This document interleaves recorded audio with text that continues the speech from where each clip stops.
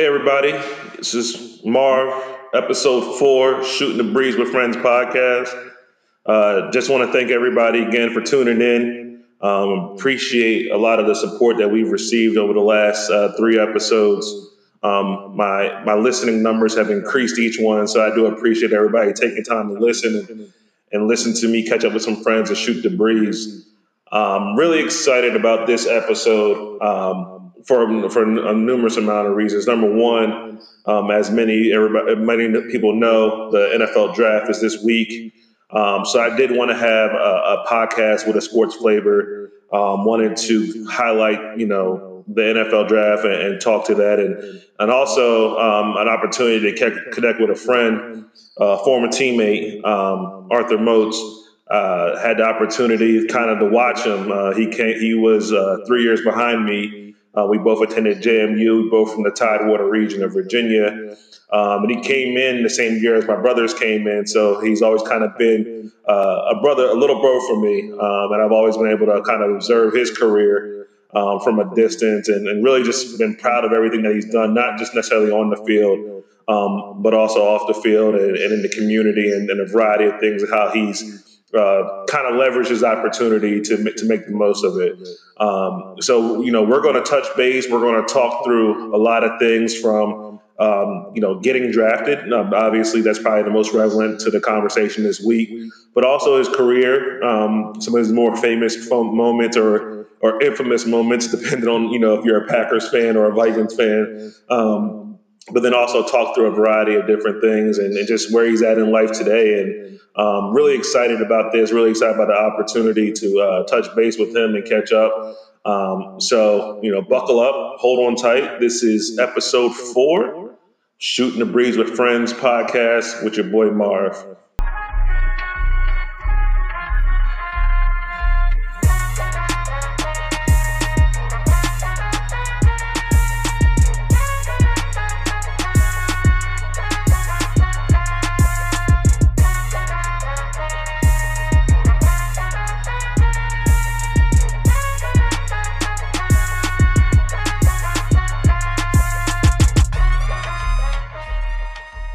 And we're back again, episode 4, Shooting the Breeze with Friends podcast.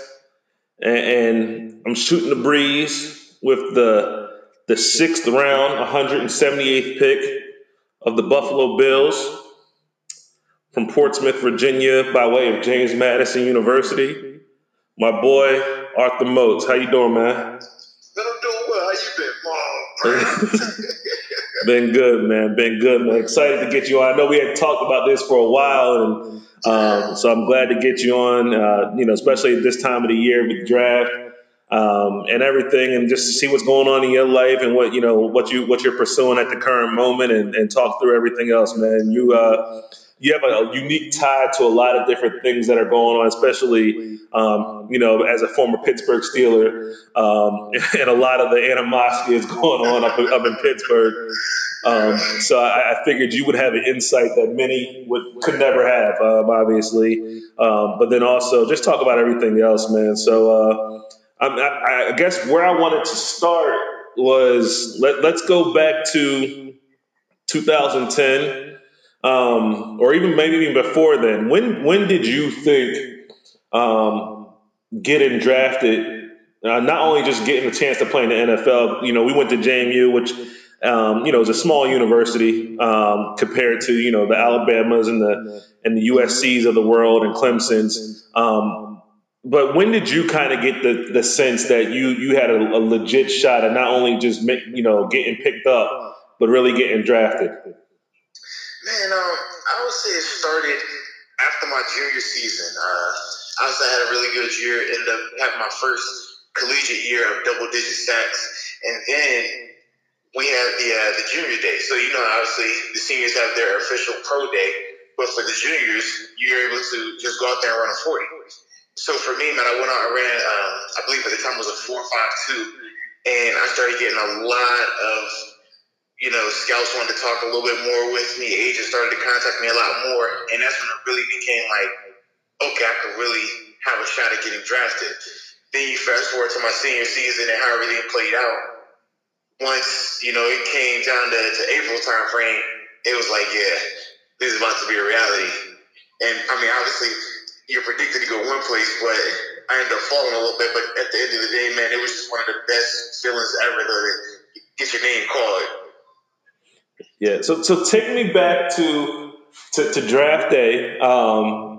You know, it's the second day of the draft, and you know now you know. I mean, I think when initial kind of prospects came out or mock drafts, a lot of drafts had you kind of in the fourth, fifth, or sixth round.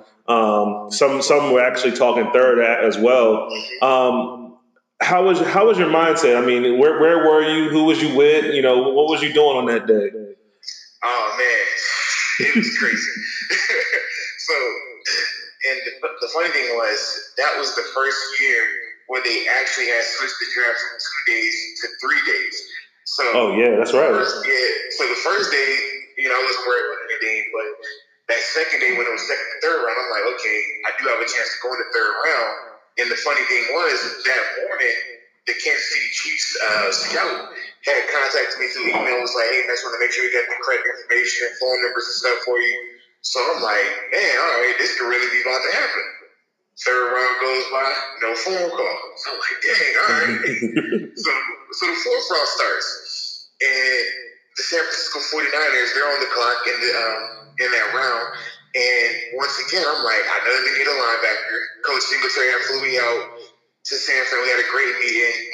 He actually called like my family, my mom, dad, high school coach to get a lot of information on me. So I'm sitting here like, okay, San Fran is going to be it. They drafted Ron Bowman. At the time, I'm like, man, how you going to take this guy? But hindsight being 2020, I'm like, all right, it was a great take. I like that. So then the fifth round starts, and I'm like, yo, this is supposed to be like the worst case scenario for me, because I'm listening to Strictly Mel Kiper who's saying third round to fifth round. Like, and that was just my whole thought. So that whole round goes by, and not a linebacker or DN, like edge rusher, was even took in that round. But the Tampa Bay Buccaneers, they drafted a punter. And for me, that's when I'm like, I lose it. So I literally have like all my family with me watching the draft. We had a camera crew there just to record the event for us. But literally, when the punter got drafted, I was like, you know what, it's over. I leave everybody downstairs and go upstairs. Because I'm just like, I'm not allowed to get drafted. I failed. But then, as I'm upstairs having my little pity party, my phone starts to ring. And the first person is the New York Giants. And they're like, hey, man, we're picking later in this round. We're going to draft you. So I hope you're excited. I'm like, oh, man, it's awesome. So I'm getting ready to head downstairs to tell the family. As I get to the stairs, my phone rings again.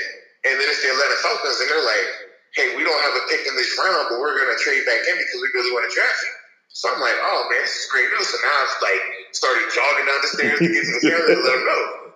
The whole time, the Buffalo Bills were actually on the clock, and because they couldn't get to my phone, they called my mom. And literally, my mom is downstairs with everybody else knowing that I'm about to get drafted. They're running to find me. I'm running to find them. And I'm like, hey, I'm about to get picked later this round. The Giants and the Falcons. And they're like, no, dude, you're getting picked right now. The Buffalo Bills are on the phone. So I literally hang up on the Falcons dude, mid-conversation, grab the phone from my mom, and at the time was the Bills general manager, Buddy Nix. And he's like, man, welcome to the family. You're going to be a Buffalo Bill. I get to the TV right in time to see my name cross the screen, and literally it was one of the, just amazing moments, amazing feelings I've ever felt in my life. Man, I can imagine. I mean, I know for me, just being kind of the observer of that, because a couple years before, Keem had went, and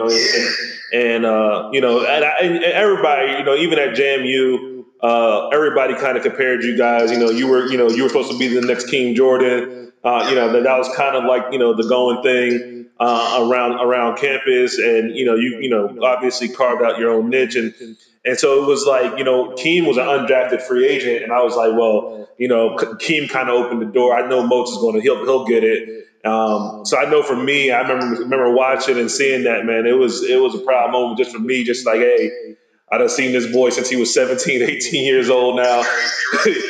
now he's in the league, man. So you get the Buffalo. You get the Buffalo. How was that?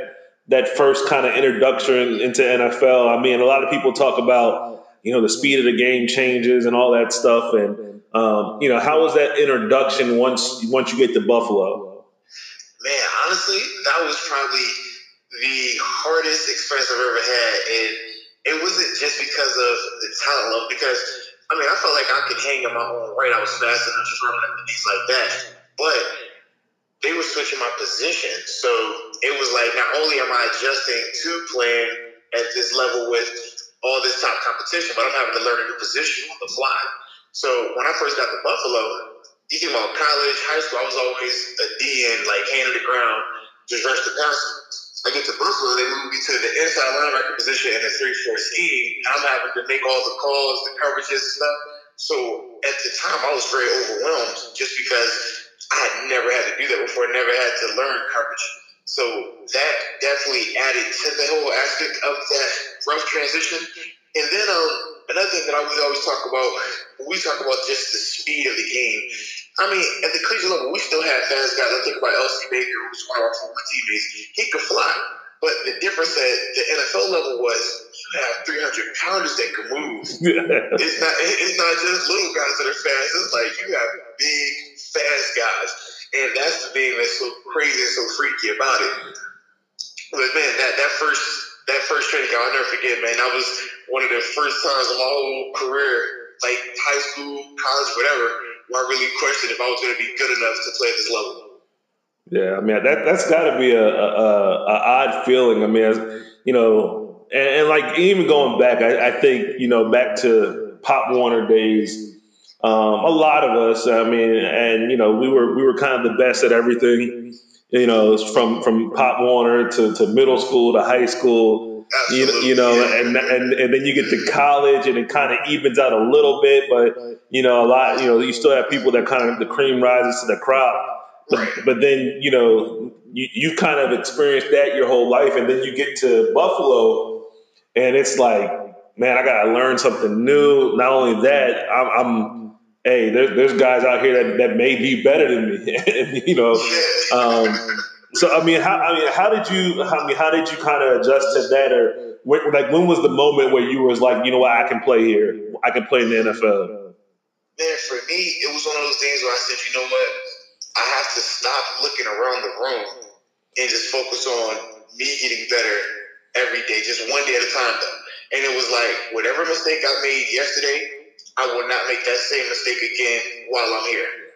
And that's kind of how I cut down on a lot of the mental errors I had. And then how I would just take that approach every day to practice and was like, hey, I know I'm good in my own right, but I have to make sure that I'm playing at my best every day because the competition level is so good. Because, you have guys, I walked in a room and I have Paul Leslie in there, and I'm ultimately going to be competing to play the same position that he's playing, or a guy like Kavika Mitchell, who's Super Bowl champ with the Giants. All these other guys who had a ton of success, long careers, and you're just like, man, I got to beat somebody out in here. So instead of, and they always say don't do the numbers game, but it's human nature. You count numbers. You're like, man, it's only 5 guys. It's only 5 guys in here for 3 spots or whatever. But from then on, man, it was just like, you know what? I'm here for a reason. They drafted me for a reason. Let me just make sure that I keep developing. And I feel like it was probably going into that last preseason game where I really was feeling confident. Like, you know what? Even if it doesn't work out here, I'm going to be fine because of what I've been able to put on film. And I was very fortunate, too, with the linebackers that were in that room. They had some injuries. So where most late round picks like myself, they don't see the film on defense in the preseason until that 4th game. I was literally out there from the first game through the 4th game playing 50, 60 snaps. So I was able to kind of just learn through the fire and just throw that way and get those game reps out there. So by the time the end of the preseason came around, I was feeling extremely confident what I was able to do. Gotcha. And just hearing you talking, and it's, obviously, my career kind of stopped, and it did stop in college. But even in what you're saying, there's so many kind of parallels to corporate America and just the business world of what you kind of experience, especially like when people get, a new job or they get a promotion at work, and kind of doubt themselves because now they're in a group. Even for myself, I was one of the, received a leadership role relatively young. I was like 27, and I had like a high level leadership role. And so you immediately doubt yourself because you have guys in there that, in the corporate world are 50 and 60 years old, way more experience. They've been doing it. They have the masters from Harvard and Yale and everywhere, in between. And you're just like, you know what? I don't think I could compete. But then it was, kind of what you said, you kind of hone in on yourself. And how that kind of gets you through it is like, you know what, I can focus on being the best me. And if that's good enough, it's going to work. I'm not going to make multiple, the same mistakes twice. I'm going to learn, I'm going to develop. And so, it's really interesting to hear you say that because it's like, I can kind of point back to places in my career, professionally where it all, kind of, factored in the same way. And, and so it's really interesting to hear you say that. So you're in Buffalo, you make the team, and then was it your second or third year when the infamous don't cross the moats? So that was still my rookie year, but that was at the end of it. That was it was like 12 or 13 when that happened. Yeah. So for my listeners. And if you're a Green Bay Packer fan or a fan of Brett Favre, I do apologize. But Arthur Moats is the guy that's kind of attributed with ending the career of a legend. And then shortly thereafter, the moniker "Don't Cross the Moats" was created. So take me back to that. Take me back to kind of that. I mean, it was almost like a pop culture kind of phenomenon. It kind of, it transcended football a little bit. So take me back to that and kind of your impressions of that and how did that kind of go over in the locker room and with the team? Man, so I'll never forget it. It was so crazy because at the time we had just signed one of my former college teammates, one of our college teammates, Mike Carson. And this was his first game when he was actually traveling with us. And I just remember us sitting there in warm-ups, watching Brett Favre throw the ball, just warming up. We're sitting here like two kids, like, oh my God, this Brett Favre, like, look how he just throws the ball. Oh, he's so perfect. He's this and that. And we're like, he looks kind of old, but that's Brett Favre. He's tight, you know what I mean? and he says to me, Mike says to me, he's like, how crazy would it be if you sacked him today? And I'm like, yeah, that would be insane. But then it's like, all right, whatever, just laugh it off. And we just stop thinking about it. So you fast forward to the game, and literally, it was my first play in the game, the third play overall, and it happens. Like, the head, put him out the game. Like, it was just a crazy thing. And I'm just like, wow. But you don't even realize it in the moment because you're so focused on the game. But it finally hit me later that night when social media, like Twitter, was just starting to like really pick up and become a thing. And I remember like just seeing it being blown up there. And then obviously, fast forward to that next week, and he doesn't play in the game and ends his starting streak at 297 games. And next thing I know, my agent's called me. He's like, yo, ESPN wants to do an interview with you in the morning. And I'm like, ESPN? Like, for real? Wow. Like, it was just crazy like that. And they're talking about, hey, man, they named all the guys who sacked him or hit him over his 20 years of starting. And it's just all these Hall of Famers, all these big-time players. And they're like, but you're the guy who kept him from starting the next week. And I was like, oh, wow. And it was crazy. But then from there, that's where Don't Cross the Moats really picked up. And like you said, man, it just caught fire. And it was crazy. And in the locker room, the guys loved it because they're like, especially like my veterans, because I was one of the younger guys with the team. And they ran with it, man. They had a blast. They were, don't cross the mojo. That's the legend killer. If you want to keep playing, don't mess with Mojo. Like, he gonna put you out. So, I mean, it was a cool experience for me, man. And honestly, it was one of the things that I still look back on to this day. And I'm just like, yeah, that was crazy to be able to have that happen at such an early moment in my career. Yeah, I mean, I remember, seeing it, and it was like, again, kind of from the fan perspective, it was just like, wow, like, here it is, the Iron Man of football, and he gets hit one time by a JMU guy, and he's done for. So, it was, yeah, exactly. That's, JMU Nation was proud and full effect at that moment. So, But yeah, I mean, one of the things I did want to touch on, especially because of your time in Buffalo, and this is kind of, obviously I've been proud of your entire career, but this was one of the moves you did kind of off the field that really kind of surprised me. But knowing you, I shouldn't have been surprised. But at the same time, it was just because you don't hear athletes really, take advantage of that. But you went ahead and went to school.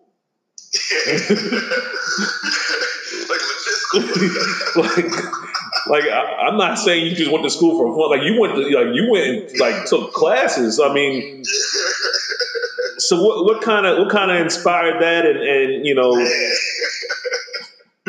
Yeah, so the inspiration behind it, man, I have always been a person that preaches like, hey, never be complacent, right? And further your education if you have the opportunity to. And going into the draft and stuff, I had left obviously like a semester early, so I still have some classes left over. And after my rookie season, I'm like, you know what? I'm gonna go back because my parents are educators. They were always big preachers in it. I'm always going to visit schools and different places in the community and telling them that, hey, you need to take school serious, you need to further your education. And I felt like a hypocrite. So I was like, you know what? Let me go back into the classroom. And it was crazy, like literally being back on campus after finishing my rookie season, after having all the success that I had that first year, and sitting in the classroom, but I felt like it was important. So I ended up getting my bachelor's degree in political science at JMU. And then 2 years later, I'm sitting here and I'm just like, I'm being complacent again when it comes to education. I'm talking about school, but I legit am not even practicing what I preach. So from there, I was like, you know what? Let's pursue a master's degree. And then I hopped into that. And yeah, it was one of those things that was very challenging, but it was so fulfilling. And I felt like it inspired a lot of people when they would see, like, man, not only are you having success in your career, but you're still challenging yourself academically. You're still, you have a wife and kids, but you're still making sure that you're pushing yourself. You're not being complacent. And I felt like that was the biggest message I wanted to send. And man, it was just crazy to do it, but to accomplish it, man, it was an awesome feeling. Yeah, I mean, I remember because I kind of a lot of the stuff. A lot of times, I always got kind of secondhand information from with you through like Shelton. Me obviously, me and Shelton, are real tight, and you and Shelton are real tight as well. So it was like, it was kind of weird because I was like, man, like I understood kind of the first pitch of you going to school. It honestly caught me off guard, but then like once you kind of settled into your career and like it seemed like, at least from my vantage point as a fan, that you were going to be a mainstay in the league. It wasn't going to be 2 or 3 years and done for you. That for that to happen, I was just, I was proud, man. I thought it was a great move, and then it kind of, like, to your point, it reinforced what you were kind of preaching out to, in your mission. You were coming home, doing football camps, and, you were preaching education, preaching do your work hard. And then, now they had a real life example to do that. So, I was definitely, one, shocked, but at the same time proud that you went ahead and did that. I definitely appreciate that, man. Yeah. So what was your graduate program? I'm assuming it was in communications. 'Cause I know that's kind of, it seems like it's been like your niche. But what was your master's in? Yeah. So at the time, because I'm still very passionate about improving communities and especially like small businesses. So my master's is in community and economic development because I'm a huge believer in just helping out the infrastructures of communities and finding ways to ultimately bring more revenue and just raise up the overall standing of certain communities and stuff like that, in particular with small businesses. So that was what I got my master's in, so that way I could have a better understanding of ways to better help the communities that I'm affiliated with and stuff like that. That's tight, man. I didn't know that, man. That's even more impressive, but taking that opportunity to give back, man. So that's great. So looking back, I think after your third or fourth year, you ended up leaving Buffalo. Thinking back on your time in Buffalo, what were you most fond of? Man, honestly, because I was up there 4 years, I finished up my rookie contract. And a lot of times people would be like, hey, was it the Brett Favre hit? Was it beating Tom Brady? Was it this or that? And honestly, the thing I was most proud of was when I was named their Walter Payton Man of the Year, because it was like I was finally doing enough in the community that my peers and that the organization felt that I should represent them on that type of level. And for me, that was like extremely huge. I ended up going to the Super Bowl for it and stuff like that. And it was a very humbling experience, because you think about the amount of lives it's impacted over a 4-year span. You never doing it for recognition. But when you do it on the level that I was trying to do it at, and to be able to receive that type of recognition, it was one of the things that I'm like, wow, that was really awesome to be able to do and to look back on. That's great, man. Yeah, I mean, I remember, again, the fan in me, I remember when you were up for it and we were voting on Twitter and, we were pressing like wildfire. Yeah, so it's crazy, man. So you finish your time in Buffalo, you finish your contract, free agency's up.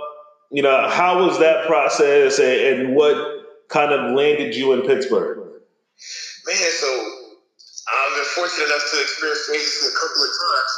And the first time, I will say it wasn't as fun as I would have liked it to have been. I was coming off of one of my best seasons statistically, and one of my highest paying years at the moment while I was up in Buffalo. But they had just switched coaching staffs. My defensive coordinator had just left to go to Cleveland, so it was a lot of turnover there. And me and the organization at the time, we just weren't seeing eye to eye when it came to what I thought my value was and my worth and things like that. So I ended up having to hit the open market. And at the time, it didn't go, like I said, as planned. It kind of went cold for me initially. I thought I was going to sign within like that first day or two, but I ended up sitting for 7 days. And honestly, those 7 days felt like 7 months. It was crazy, man. But I remember it coming down to Cleveland or Pittsburgh, and Coach Tomlin hit me up, and he's like, he's from the hometown, 757, and he's like, man, we got a great relationship. I remember what you used to do as far as rushing the passer at JMU. I know you've been playing inside linebacker predominantly in Buffalo, but if you come here on a vet minimum contract, take a chance on us, switch positions to outside linebacker, you have success in this 1 year, we'll take care of you. We'll do right by you. And at the time, like, my wife had just had her second kid, so it was just like, whew, like, we got this 2-1-old. Yeah. Like, there's a lot going on here. And I'm like, yeah, we had money, but it wasn't like we weren't financially sure we were set for our life yet. So it was a lot of unease going on with that situation. But we ended up, praying about it and just talking about it a little bit more. And I felt personally very comfortable with Coach Tomlin. And I took that leap, man. Came on the 1 year deal. And even then, it didn't even start out the best, because they weren't even trying to rotate guys initially. So the first 2 games, I was just sitting. And I was like, man, this is crazy. Like, this is about to, like, backfire on me. And I'm probably going to end up being out the league because I'm on a 1 year deal. I'm not going to have any film. But, injuries end up happening. And I'm able to, step in and have a very productive season. And then from there, Coach Tomlin stayed true to his word. They got me a 3-year extension after that, and it really just changed my life, man. So it was a crazy experience getting to Pittsburgh, but it was one of the best decisions I ever made. Yeah, and again, even in that, and that's why I really was excited to talk with, because again, there's so many parallels, and the fact that you like, I'm going to bet on myself. This may not be the best contract out there. This may not be what, ideally what I think I'm worth. But at the same time, you bet on yourself, and, it actually rewarded you with the extension, and so, I mean, looking back, on your time in Pittsburgh, you were a mainstay, in the defense, for quite a few years. How do you feel about, I guess, everything that has gone on in Pittsburgh, in the last year or so? Do you think there's any validity to any of the stuff being said? Where do you kind of stand, and also still being in that area, in that region of living up there? What is kind of the vibe, that you've gotten up there, and what do you think, how this all played out? Yeah, man. When you talk about just this past year, it was crazy.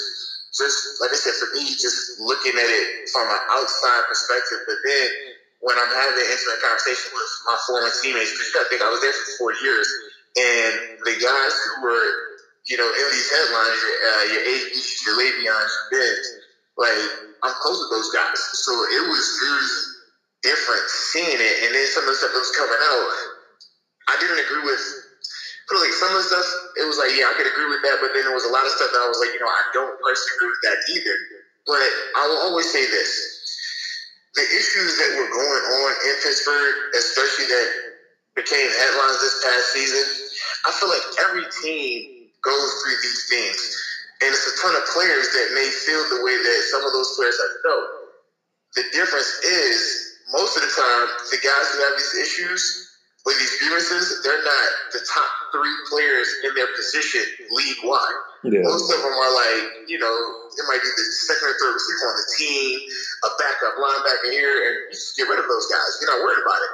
But when you have arguably the number 1 receiver, arguably the number 1 or top 3, however you want to discuss it, running back, and then an arguably top 5 quarterback, like, that's national headlines. That's national news. And then when you factor in the fact that you go through 4 seasons of having a ton of success, playoffs every year, NFC championship games, 3 out of the 4 division championships, for them to just not make the playoffs on top of that, it was just crazy. But I think that's the biggest thing, though, man. Just because of the players that had the issues is why it really got blown, I want to say, out of proportion a little bit. Because I've been on, like I said, I've been in Buffalo, I was in Pittsburgh, and then I also played in Arizona. And you see the same issues everywhere.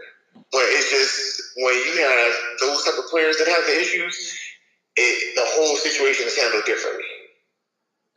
Yeah, I mean, I think that's the thing, because I've reached out to you, we're talking now, and I've talked, obviously we have other folks that went to JMU that went to the league, and I've had some conversations with them and just, guys from the Tidewater area, and a lot of them just said that, similar to what you said, like this is nothing new. It's just that you have 3 of probably the top 25 players in the NFL doing it. And so, I mean, I don't think anything that AB said, I mean, obviously, the stuff with Juju might be, I think that was more personal than it was kind of the big overarching theme of the conversation. But it's like, I think what you're saying is just, I mean, you have football players that, obviously are learning to speak their mind, learning to kind of, be comfortable in who they are. But honestly,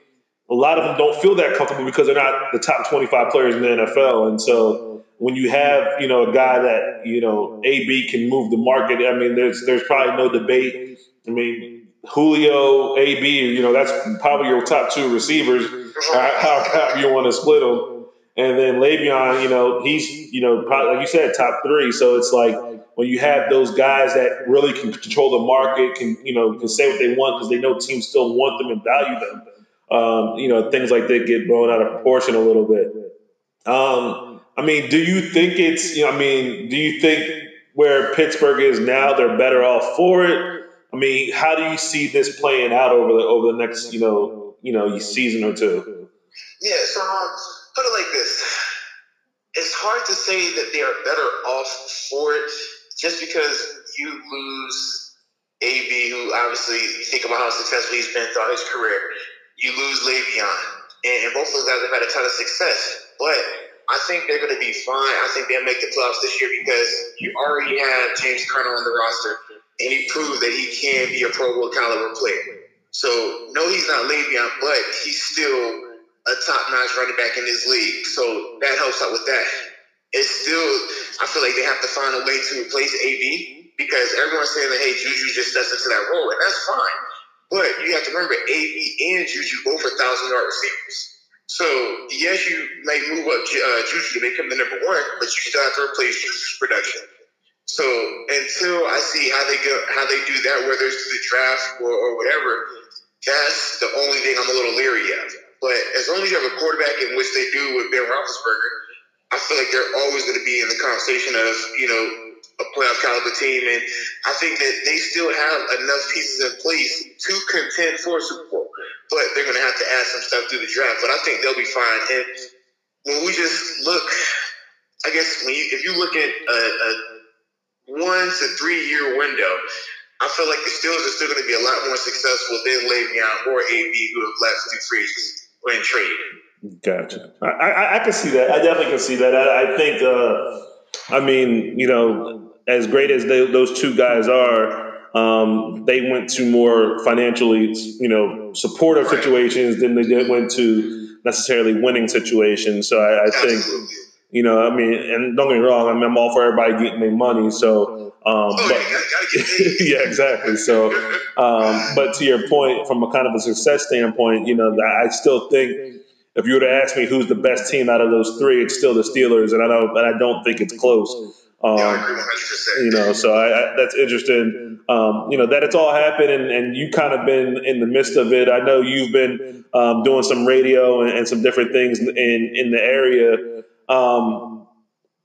You know, I guess where you're at now in your career. I mean, how do you feel how your career has been thus far? Obviously, you know, you're not retired, but you know where you're at currently. How do you feel based on your career thus far, kind of your whole body of work? I mean, what are your thoughts on that thus far? Man, when I just look back on it, just right now, I feel like I've, you know, had a ton of success. I've defied the odds, and you know, the average career span is what 2.5 to 3 years, and I just finished up my 9th season. So I mean, it was crazy just to think about that coming from the 6th round, kid from the 757. You know, oh yeah. But when I just think about like where I'm at right now, man, I've really just been enjoying diving into the media field. Obviously, I got hurt in Arizona, and we ended up doing an injury settlement towards the end of the season. But being able to come back and just hop into that media market, doing the radio stuff for the Steelers, and then ultimately starting my own video series that I'm doing through my social media channels. Like, I feel like that was just it's extremely fun to me, and it's something I'm very passionate about. So that's kind of where I'm at right now with it. But man, when I just look back on what I've been able to accomplish from an on-field standpoint, I feel like I've done a ton. But then, like I said, I'm most proud about my off-field stuff.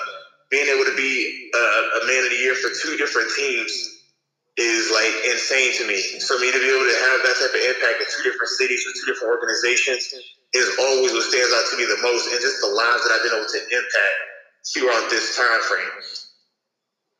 Yeah, man. And again, you know, like I said the whole time, a lot of this stuff is from the fan perspective. But I will tell you, you know, your social media engagement with fans in Pittsburgh, you know, even to this day, I still see people from Buffalo tweeting you, and you know, and then Pittsburgh as well. I mean, I think you've, you know, now, you know, I'll tell you this all the time. Like, I think you've maximized your opportunities. Not just only on the field, but just in those communities that, you know, people are, you know, they respect you, they love you, and they just like, you know, talking to you. And so I think, you know, for you to be able to accomplish those things and do those things in your time there and really make a significant impact, I mean, that's all you can ask for. And that's all you can ask for in a career. And so, I mean, you know, how much you got left in the tank? That's my real question.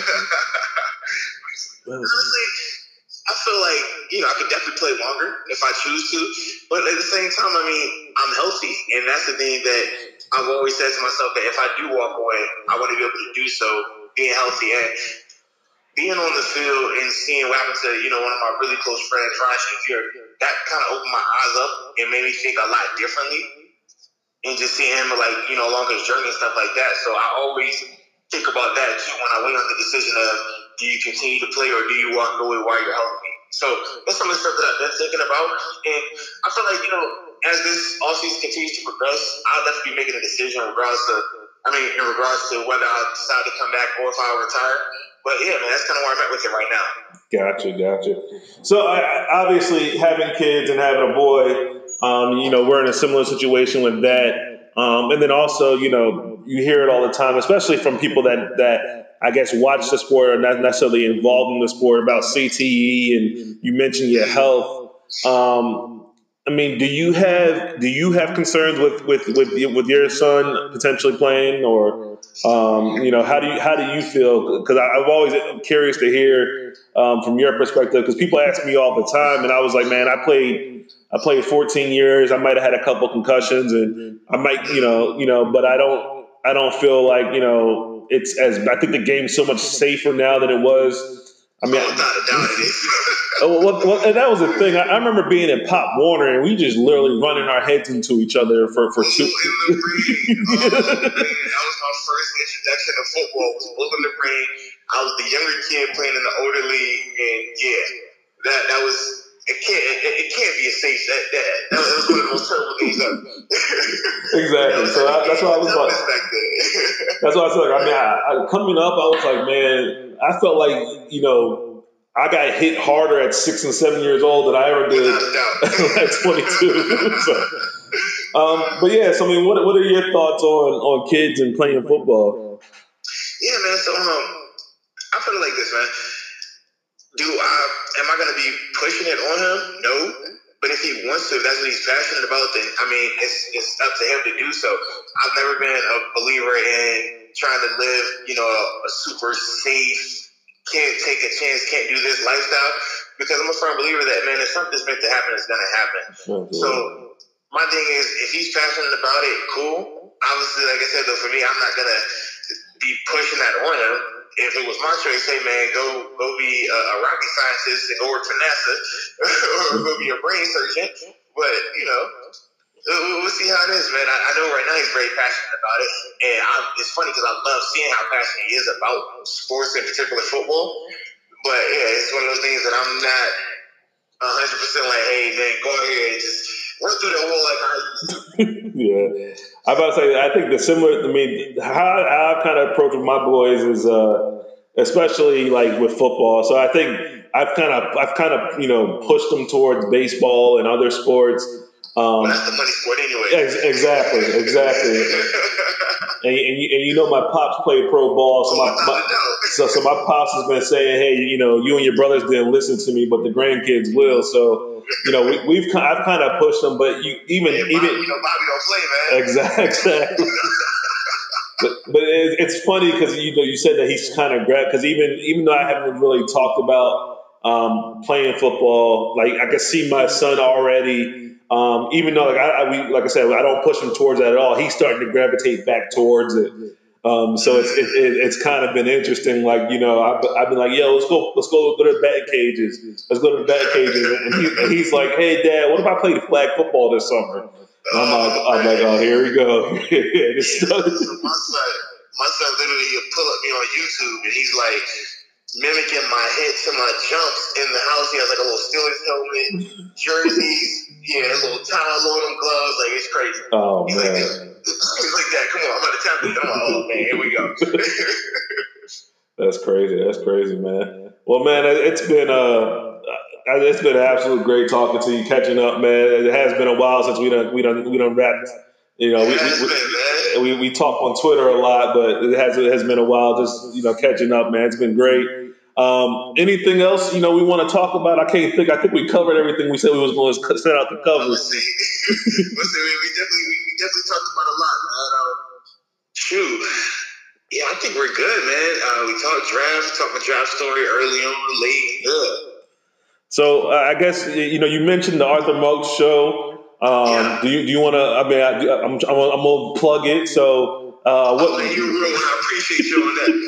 So right now you have it on. I know I've seen it on Facebook, but do you have it on any other? Yes. So the Arthur Moat show we promoted on IGTV off of my personal Arthur Moat or at the Body 52 Instagram page, and then obviously it's on my Facebook page, my Twitter page, which is the Body 52 as well, and on my website arthurmoat55.com. Okay.